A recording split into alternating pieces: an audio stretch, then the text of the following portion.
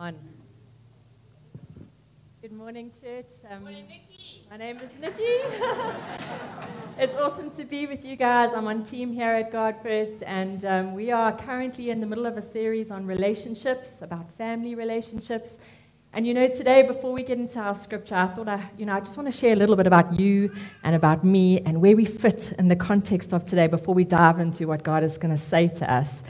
So you and I were both part of a family that we were born into or adopted into, and you and I are both part of a bigger family of God who sit here today or are online together. And God created family, and He designed it, and it was perfect, and it was beautiful, and then sin entered the world, and things just became a bit dysfunctional. And you often hear that word and family in the same sentence. Shucks, that shame. A friend of mine, she comes from a really dysfunctional family. It's not operating as God would have it. It's not perfect like God designed it. And that goes for all of us. None of our families are perfect. You may know that you come from a dysfunctional family, or you may think that you come from a really good family. But most of us are somewhere in between. And the end result is that we all sit here today with some common ground to one degree or another. And Proverbs, we're going to preach out of Proverbs today. Proverbs is an amazing book in the Bible. It brings such good news to us, such good news to the dysfunctional. It brings clarity to our chaos, and it brings a voice of healthy reasoning to the dysfunctional areas in our lives that we all have. So when I say we're going to talk about wives and about women today, if you're sitting here, if you're single, if you're widowed, if you're a husband, if you're a man, and you kind of think maybe this is not for me, actually this message applies to everybody. If you're single, married, divorced, the awesome thing about God's family is that you have a role to play. Through church, we get to experience family. An example is if you're single, the church provides support, leadership, friendship, things a husband provides, and there's just so many different ways we can relate to our scripture today. And although we're looking at wives and at women, listen to this. Proverbs 31 that we're going to read today was written to a man. It's a godly mother's wisdom to her son who's one day going to be king. And she's telling her son, hey, this is what you got to seek for in a woman. This is what God looks for. God hasn't left us hanging, not knowing what to do, not knowing how to live our lives. As a woman and as a wife, it's found in Proverbs 31, and it is not found in our culture. John Piper, he describes Proverbs 31 as someone stringing pearls together to make a pearl necklace. It's not, a lot of scripture can be like building a case, and then it kind of lands into a truth. This is not that. This is something of great beauty. But you know what it is? It's like a vision. It's kind of like a gold standard. It is something of great beauty. And when we read it, I don't want you to feel like maybe it's far away from you. Maybe you're disconnected from it. Maybe you feel condemned.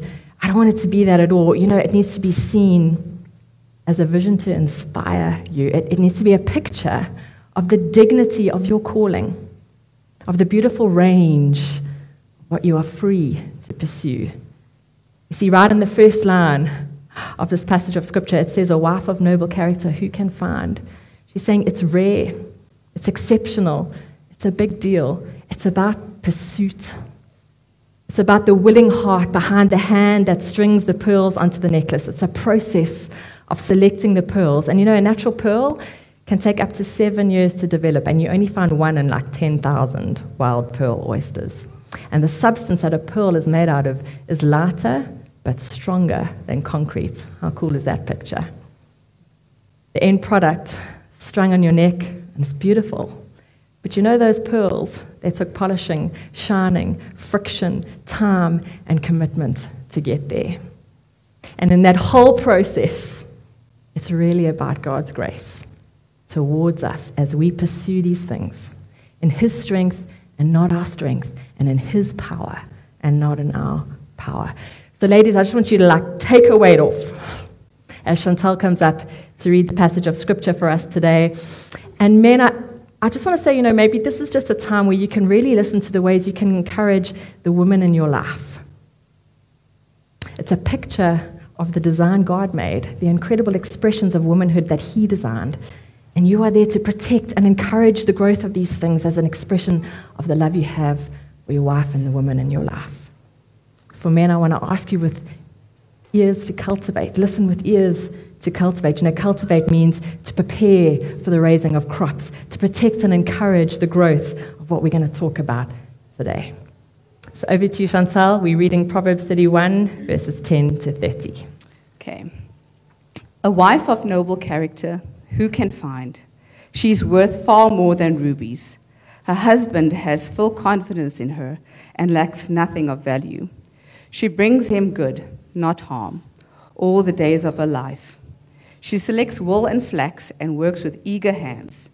She is like the merchant ships, bringing her food from afar. She gets up while it is still night. She provides food for her family and portions for her female servants. She considers a field and buys it. Out of the earnings, she plants a vineyard. She sets about her work vigorously. Her arms are strong for her tasks. She sees that her trading is profitable, and a lamp does not go out at night. In her hand she holds the distaff and grasps the spindle with her fingers. She opens her arms to the poor, and she extends her hands to the needy. When it snows, she has no fear for her household, for all of them are clothed in scarlet. She makes coverings for her bed. She's clothed in fine linen and purple. Her husband is respected at the city gate, where he takes his seat among the elders of the land. She makes linen garments and sells them and supplies the merchants with sashes. She is clothed with strength and dignity. She can laugh at the days to come. She speaks with wisdom, and faithful instruction is on her tongue. She watches over the affairs of her household and does not eat the bread of idleness. Her children arise and call her blessed, and her husband also, and he praises her. Many women do noble things, but you surpass them all. Charm is deceptive, and beauty is fleeting, but a woman who fears the Lord is to be praised. Thanks, Chantal. You know, something I found so interesting is that the commentators on this passage have concluded that Lemuel the king, who this lady is talking to, is actually King Solomon. And you know, King Solomon's mother was Bathsheba. And Bathsheba was known to be a very beautiful, very stunning lady in the culture of her time. She was also the reason that King David stumbled. He committed adultery with her. She was famous for her beauty, and here she is saying, charm is deceptive, beauty is fleeting, a woman who fears the Lord is to be praised. And I think, oh my word, what an amazing example to us of the work of grace done in her life over time. Not one physical attribute is mentioned in Proverbs 31. To have the experience and the knowledge that she had, I think it gives the scripture such weight and authenticity. You know, think of where she was and where she got to. It takes time. God had been at work, and it's got to be seen as an encouragement to us at what God's grace can do in our lives. She was part of the worldly culture of the day. She made some bad choices. And then in the end, God made her a model in the very area that she stumbled in. Think of what God can do when you submit your ways to Him, to doing it His way. It is never, ever too late to turn to Him. He can turn anything around, any relationship, any marriage, any hard heart. So I just want to look quickly at a couple of the characteristics that really stand out for us in Proverbs 31. The first is her confidence. She's clothed with strength and dignity. She laughs at days to come. She is not talking about Freddie jeans or Gucci ladies. This lady dresses herself, and it is clear that she is not waiting for a man to do this. Too many of us are waiting on a man to feel good, to feel accepted, and it's unhealthy because humans trip up. We have weaknesses and bad days, and loving well is a lifelong learn. God never has a bad day. His love will never disappoint us. See, God is her source and not a man. She laughs at the time to come because she keeps going back to her source. She knows God is strong. He that is within me. And out of that knowledge, she can be strong for others, even when her relationships are under pressure. She knows her future. She knows it's handled. She knows it's already been taken care of. And it's that strength and that dignity that is the true source of her beauty. You know, there's some people in my life, godly women, who I've come to know over the years. And, you know, maybe when I first met them, I thought they were kind of plain. But as I got to know them, The beauty started to shine through. And you know that's through the hard times and the good times, the ugly bits and the good bits. As they wrestled through stuff, they had a heart after God, and that is what makes them beautiful. And the opposite can be true too. You know, I've had women in my life, I meet them, I think they're stunning. Wow, this girl's so pretty. The more I get to know them and the more I see people who are too in love with this world and what it has to offer, that beauty is shallow and it's skin deep, and over time it can show. And I've often thought, you know, the times where Chris has told me that I'm beautiful, often are physically when I'm really not feeling it. It's like maybe it's early in the morning, we've had a cup of coffee, we've had a really good chat. And he'll say, you're so beautiful. And I think, man, it's like kind of the last thing I thought he would have said right now. You know, I'm in PJs, I've got no makeup on. And there are times when I put a huge amount of effort into what I look like. Maybe we're going out to a party, and he'll say, you look stunning, love. And I really love that dress. And he only means it, but it lacks depth. You see, the comments with depth...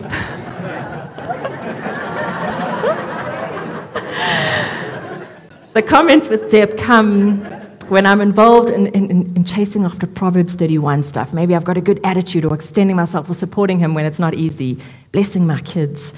And I often don't get it right. But I recognize that when I do get it right, those are the moments that build our marriage. Those are the moments of true beauty. And Chris does a good job in cultivating that. The Proverbs 31 woman is secure.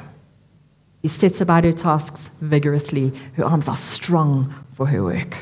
When it snows, she has no fear for her household, for all of them are clothed in scarlet. She trusts in her Father in heaven, and she relies on that trust, and that gives her great freedom.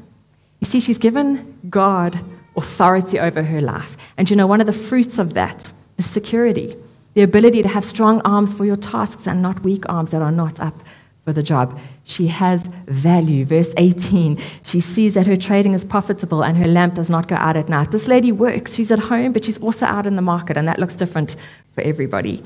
She's part of the community in one way or another. She's not sitting at home doing nothing all day. She has the confidence to step into having a trading table, and it comes out of an identity in Christ. You see, she steps out. She's confident in him. She knows she has a purpose. She knows she has value because of the lengths that Jesus went to for her. She has great value, and that extends into what she does. She's faithful. Verse 12, she brings her husband good, not harm, all the days of her life. And I really believe that this can be an area of huge confusion. See, the world positions us for destruction in this area, and I just want to take a moment to say, you mean so much to God. You need to stop and listen to what he's saying to you. Cares for you, and he can help you work through some of the lies that the devil and the world tell you about loyalty, about commitment, and about sacrifice. Now, I remember being at a function once without Chris, and there was like a weird vibe there. You know, it was a very worldly vibe, and I remember being kind of in and amongst a bit of unhealthy socializing, and yeah, there was music, and on the surface it looked all quite cool and quite fun. I remember just asking God in that moment. I said, God, show me what you see. And it was ugly. Dark, scary, sad. I will tell you, there's nothing fun and nothing cool about it. Ask God if you're venturing into situations or thoughts that are unhealthy. Ask him to show you his truth. Ask him to show you what he sees. Let him remind you of your worth, of the tricks that the world plays. And as you walk through that stuff, just stay in the shadow of his wings, because it's going to come. And as God shows you, it's going to change how you see things. It's going to change your heart. It's going to change your heart for the better. And then you can trust him to do something beautiful in your marriage as you are walking in the obedience to asking him for his eyes and not yours. She's Christ-centered. Charm is deceptive and beauty is fleeting, but a woman who fears the Lord is to be praised. And I think this is the most important and most telling verse in this whole piece of scripture. Fear of the Lord it's submitting to his ways because you trust him. And there's two words that often get mixed up and mixed messages portrayed about them, and that is submission and authority. I want to talk a little bit about that quickly. I want to start with the premise that says, if you've given your life to God and you've submitted your ways to him, his ways are the ways you follow. You know he knows better, and you've accepted that he sees what you don't see, and God is calling us to be a part of his future kingdom. He's offering us a life that never ends and the privilege of being part of his family, and that is a beautiful filter that we use against how we live. So when you look back at Proverbs 31, there's like a lot of doing words in there. It's quite exhausting to look at. There's seeks, works, brings, buys, plants, reaches. And life is busy and it is full. And we need a filter to know why and what we should do. What should I do and why should I do it, Lord? This is in front of me. What do I need to take on, Lord? Why do I need to take it on? And everything we do should support this bigger mission, this bigger purpose. You see, it also gives us reason to do what we do, especially in some of those small things. See, without the ability to place what I do under something bigger, it lacks meaning, it creates distraction, it gives us a lack of direction, and it causes us to drift. We need to trust that filter. And I just want to ask you now, do you trust your filter? Do you trust that God died on the cross for you, sent his son to die on the cross for you, that you may have eternal life and be part of his family? Maybe you've been trusting a bit too much in the ways of the world. And if you haven't ever put your trust in Jesus and you're sitting here thinking, man, that I want to do that, I want to have a life that I'm submitted to his authority, that I can just rest in and know that I'm taken care of by someone who loves me and someone who gives me a counselor to lead and to guide me, you can do that right now.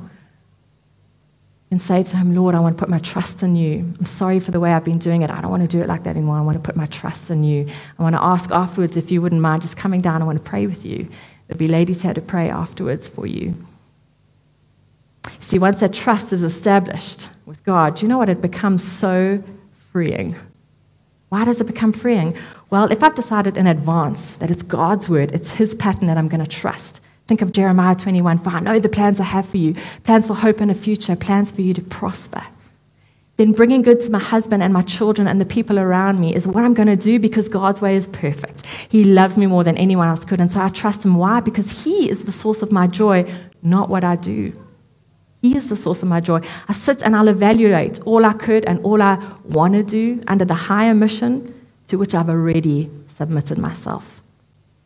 And he knows, he decides, he directs my path, and I rest in that. That's weight off my shoulders. That's peace, not worry. That's stability, not anxiety. There's an amazing passage of scripture in Matthew. It talks about a centurion, a guy who worked in the army, so he really knew what authority looked like. And he went to Jesus and he said, Lord, my servant is paralyzed and he's dying and he's suffering. And Jesus looked at him and he said, I'm going to come with you. I'm going to come to your house and I'm going to heal him.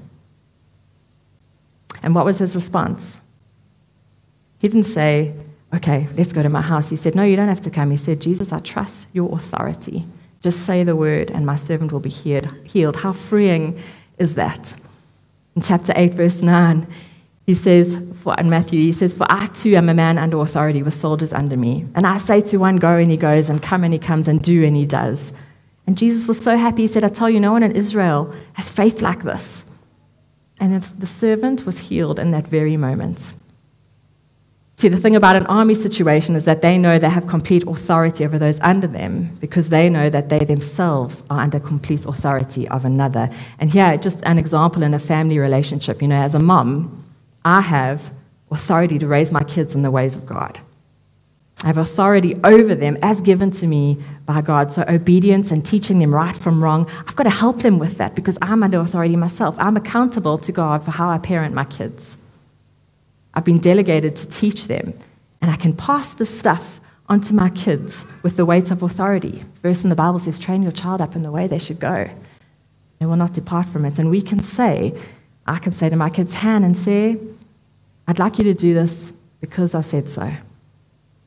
Because if I have to explain to them all the time why I'm asking them to do something, they're just agreeing with me. No, I'm the parent.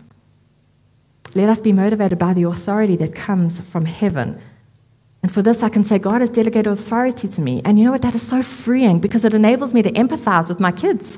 I can say, man, I'm so sorry. I know this is tough. But it's part of teaching you right from wrong. And I'm accountable to God for how I raise you. I know it's hard. You see how this is raising kids in an environment of love. They need to know that they are loved, that they belong, and that they are part of a bigger family, God's family. And the same with you and your Father in heaven. He is the highest authority in your life. And sometimes we have to obey because we just know that he knows better. And we can't always have all our questions answered. Nothing we do should fall outside of God's authority in our lives. And you know, when kids step out of a loving parental relationship, bad things happen, you know. And being bound by that, it can sound restrictive, but you see how it actually is just so freeing. I'm not accountable to me. I don't need to float around not knowing what to do or carry the weight of being responsible for everything that happens. I'm accountable to God. He knows what's best for me. He gave me a counselor to help me and to guide me and to direct my steps. He carries that weight, not me. Proverbs 31 teaches us that you need something beyond you. If you want to be a good wife, a good woman, a good man, a good husband, a good friend, a good sister, a good brother, we first need to understand how God relates to us, how he talks about the bridegroom to the church. And it starts with acceptance. See, Jesus was loved by his Father. He experienced pain on the cross so that we could become a part of his family in complete acceptance by God. And the Holy Spirit teaches us and guides us, and God disciplines those he loves, but he is always drawing us back to him, always. And cultivating a good marriage, cultivating good relationships, it means starting with my own identity, looking at my identity first.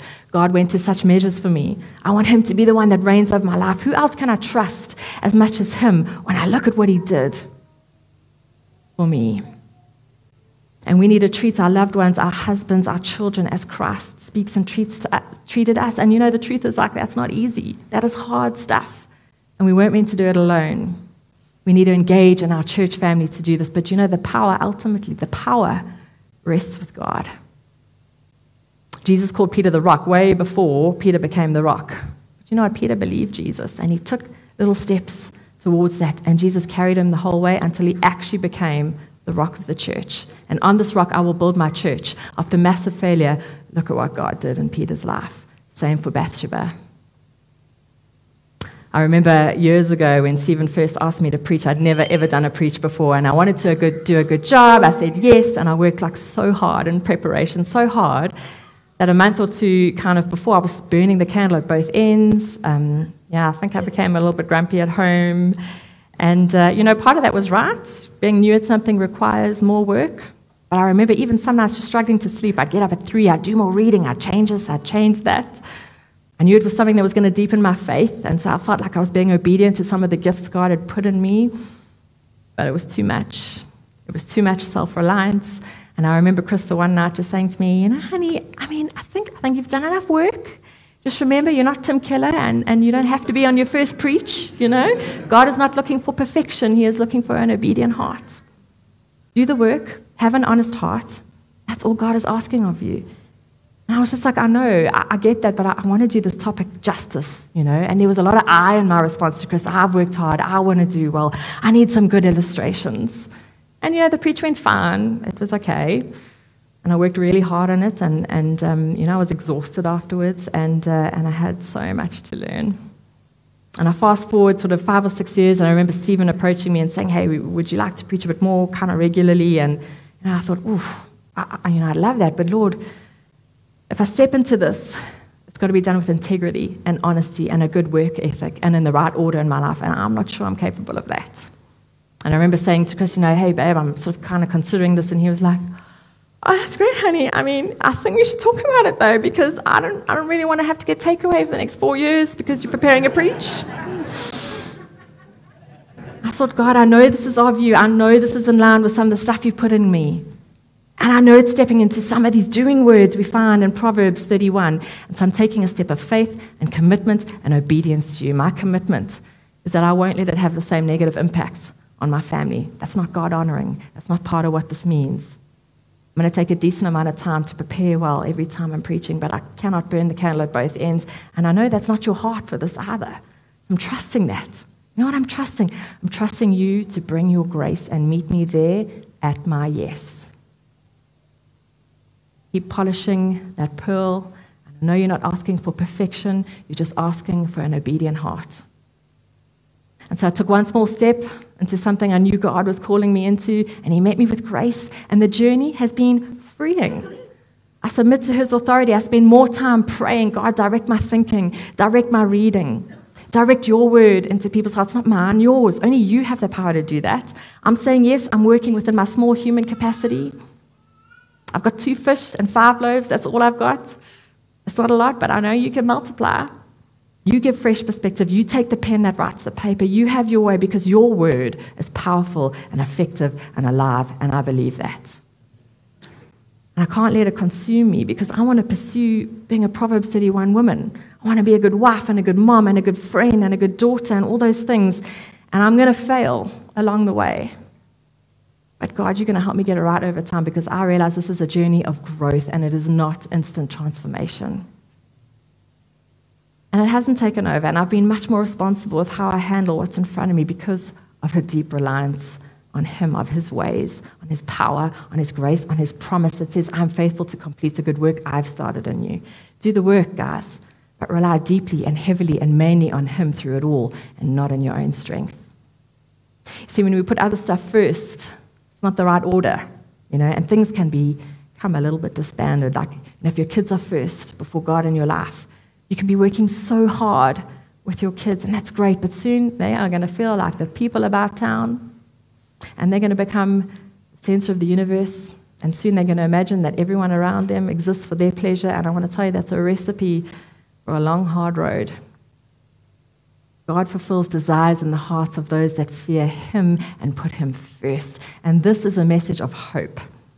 Hope in God and trust Him and wait on Him as we pursue godliness and all these things we read about in Proverbs 31. I find it so interesting that this scripture is coming from a wife of a king who actually is quite entitled to a life of leisure. And yet here she is, she's able to see this bigger picture. Our life is valuable, it is precious, but much to offer. Too many ads on Facebook pulling us away from fearing Him. Christ is caring, He's nurturing, He adopts us. He paid the highest price for you. And if He paid the highest price for you, He's probably the one you can trust the most to know what's good for you. He's commissioned us to live a life of real biblical womanhood and manhood. He hasn't left us hanging. And you are called to greatness. And we got to be careful that we don't make too little of that. But we also don't want to make too much of that, right? And that's a journey in itself. It is not instant transformation. As we contemplate just the journeys we all on individually, let's just bow our heads for a moment and close our eyes. Maybe as a woman, maybe you've taken a few wrong turns and you need to take a different turn. You want to go towards God and believing in Him again and His ways. You haven't believed in His plans for you. Feel forgotten. You've let areas in your marriage slip, areas in your relationships slip. Ask God right now to show you what they are. Let Him show you His truth.